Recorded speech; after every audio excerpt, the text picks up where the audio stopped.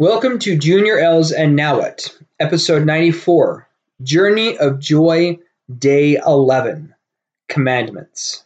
One of the ways that we can find our true identity through commandments is by following and understanding the great commandment of love thy God, and the second commandment is to love thy neighbor as thyself.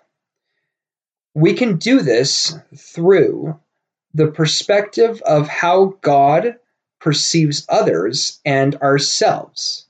That second commandment, as I've now repeated a few times through the last few podcasts, puts us on equal par with our neighbors, which we're defining neighbors as really any of our other fellow humans.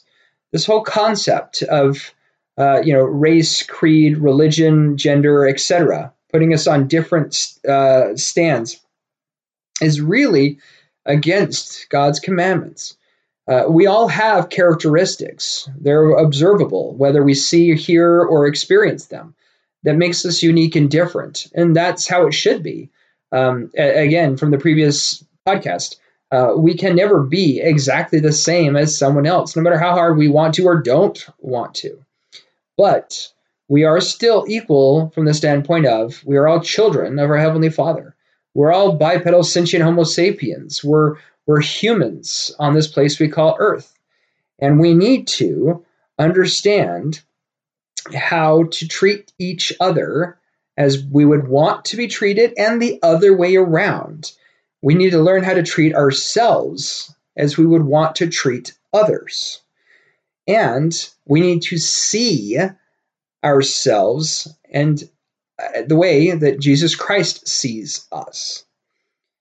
If we can understand that, and if we could really, really begin to implement that in our lives, this would have an incredible amount of impact in the world around us by ending much of the strife that we experience. Frankly, a lot of the laws that we have wouldn't be necessary anymore. And a significant amount of the conflicts that we would experience and have experienced would end.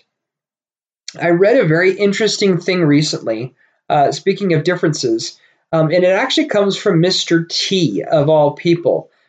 People often want to mock or ridicule him for the whole phrase of pity the fool. But he does say something that was interesting. He thought through his life very, very thoroughly. From the clothes he wears to the jewelry that he wears and why he wears it. But one of the things is the name he gave himself.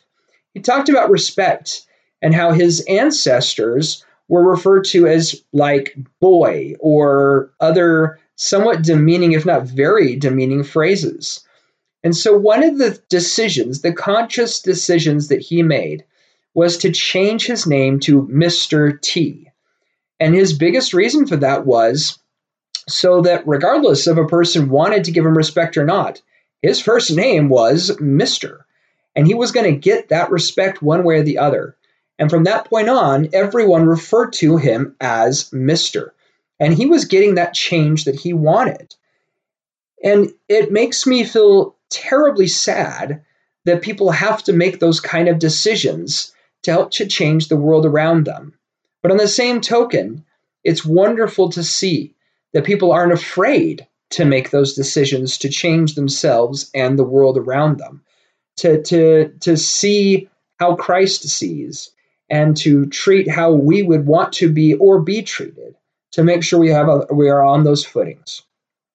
So to conclude this journey day 11 on commandments and our true identity, go out and find or make your own joy by seeing all as equals in God's eyes. Thank you for listening and have a wonderful day.